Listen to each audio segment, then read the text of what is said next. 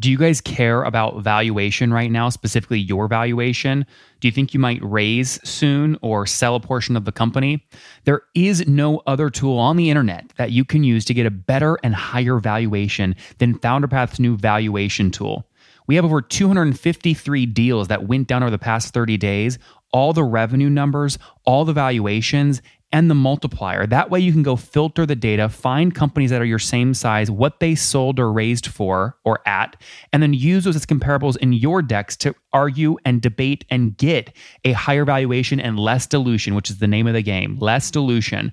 Check it out today at founderpath.com/products, that's plural, /valuations. Again, both plural, founderpath.com/products/valuations. You are listening to Conversations with Nathan Latka, where I sit down and interview the top SaaS founders, like Eric Yuan from Zoom. If you'd like to subscribe, go to getlatka.com. We've published thousands of these interviews, and if you want to sort through them quickly by revenue or churn, CAC, valuation, or other metrics, the easiest way to do that is to go to getlatka.com and use our filtering tool. It's like a big Excel sheet for all of these podcast interviews. Check it out right now at getlatka.com.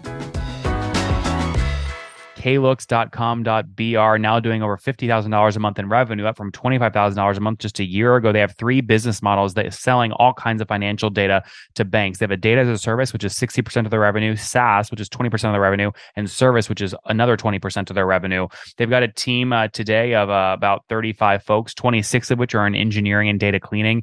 They help these private equity firms clean up, balance sheets, profit and loss, cash flow statements, then also aggregate publicly traded data off the internet via scrapers and sell it back to the big PE funds or the banks of the world. Hey folks, my guest today is Alex Abujamra. He's worked in M&A advisory for the start of his career and was a CFO of a manufacturing company prior to being the CEO of KLooks. At KLooks, he's developed routines of structuring unstructured financial data, integrating with OCRs, automatic data classification, quality assurance, and also acted as a sales closer in their main contracts with large Brazilian banks and international financial data aggregators. Alex, are you ready to take us to the top? Yeah, sure. All right, this is a really tough space. We rely on Plaid data, for example, or Teller or Codat, and so many of them mislabel transaction data in banks, and there doesn't seem to be a good source of truth for this sort of thing. Is this the problem you're trying to solve? Yeah, it is in this environment, but we are specialized on structuring data out of PDF files, which is a pretty difficult task. It's quite a mess to get financial data out of PDF files and put it into, let's say, tables or SQL or any other sort of data format. And we do that usually for banks and what we structure is financial statements. We get financial statements from companies, and we turn those numbers, which are pretty messy and confusing, into something that credit analysts, investment analysts can use to make decisions. So, for example, if I run a large structured credit fund doing $10 million debt deals into software companies, and they're all giving me different formatted QuickBook exports of their QuickBooks files, and they all have different labels, I might just send them all to you, and you will translate the labels the founder used with the internal labels that we use to triangulate the profit and loss with the balance sheet with the cash flow statement, something like that. Perfect. That's exactly what we do. Amazing. And that would be could be a QuickBooks file, could be a PDF file out of any accounting system. We get that into a structured format, and then we classify it into the bank standards. We do that for banks and insurance companies, but we also do that with public financial statements. We have crawlers in the web getting financial statements that are public and structuring that into our database, and that's what we sell to international data aggregators.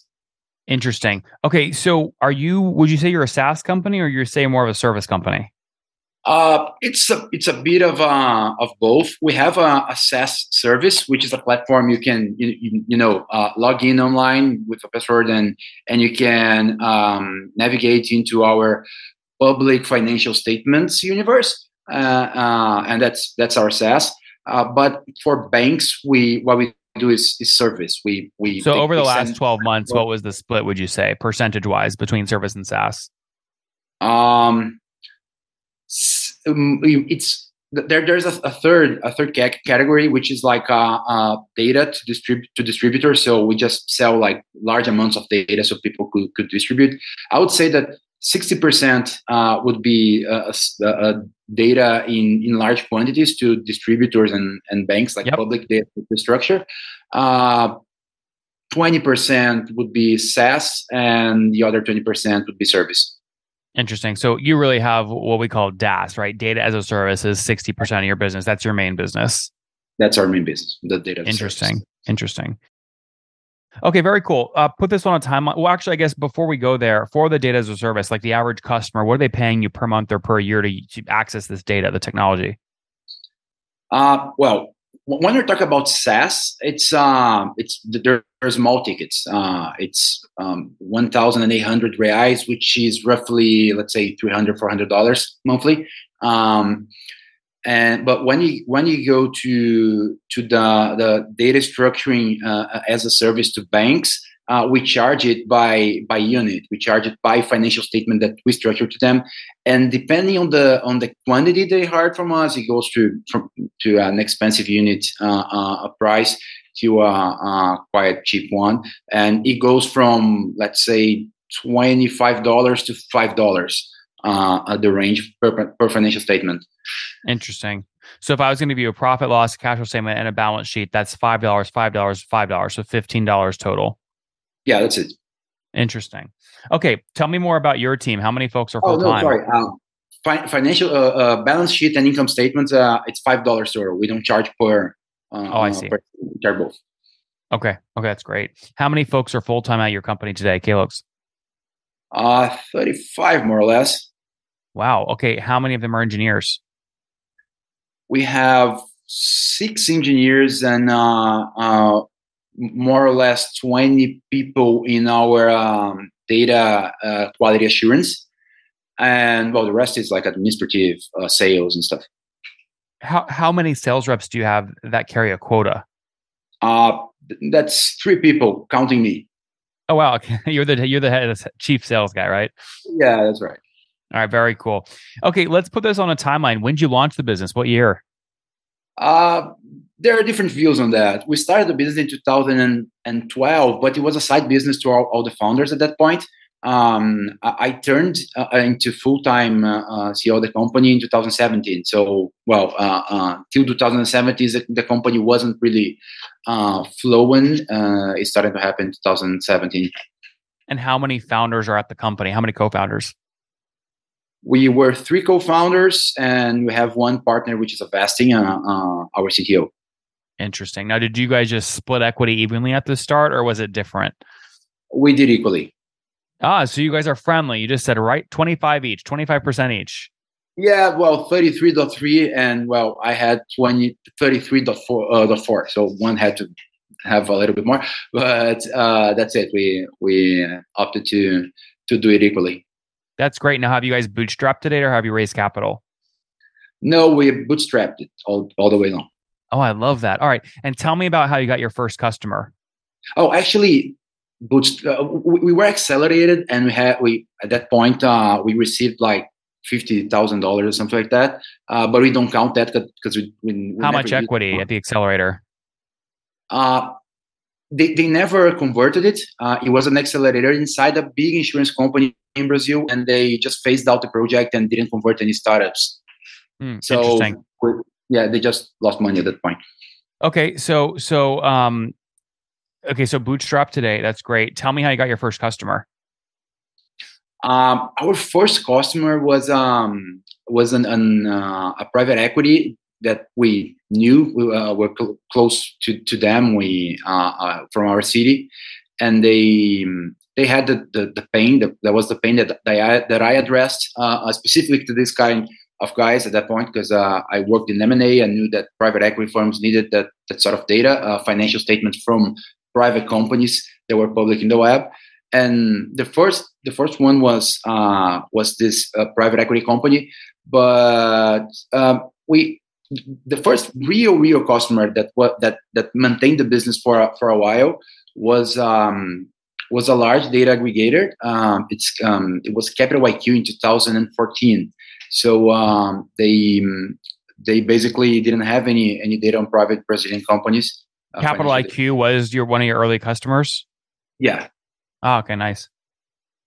That's right. That's great. Okay, and then fast forward to today. How many customers today?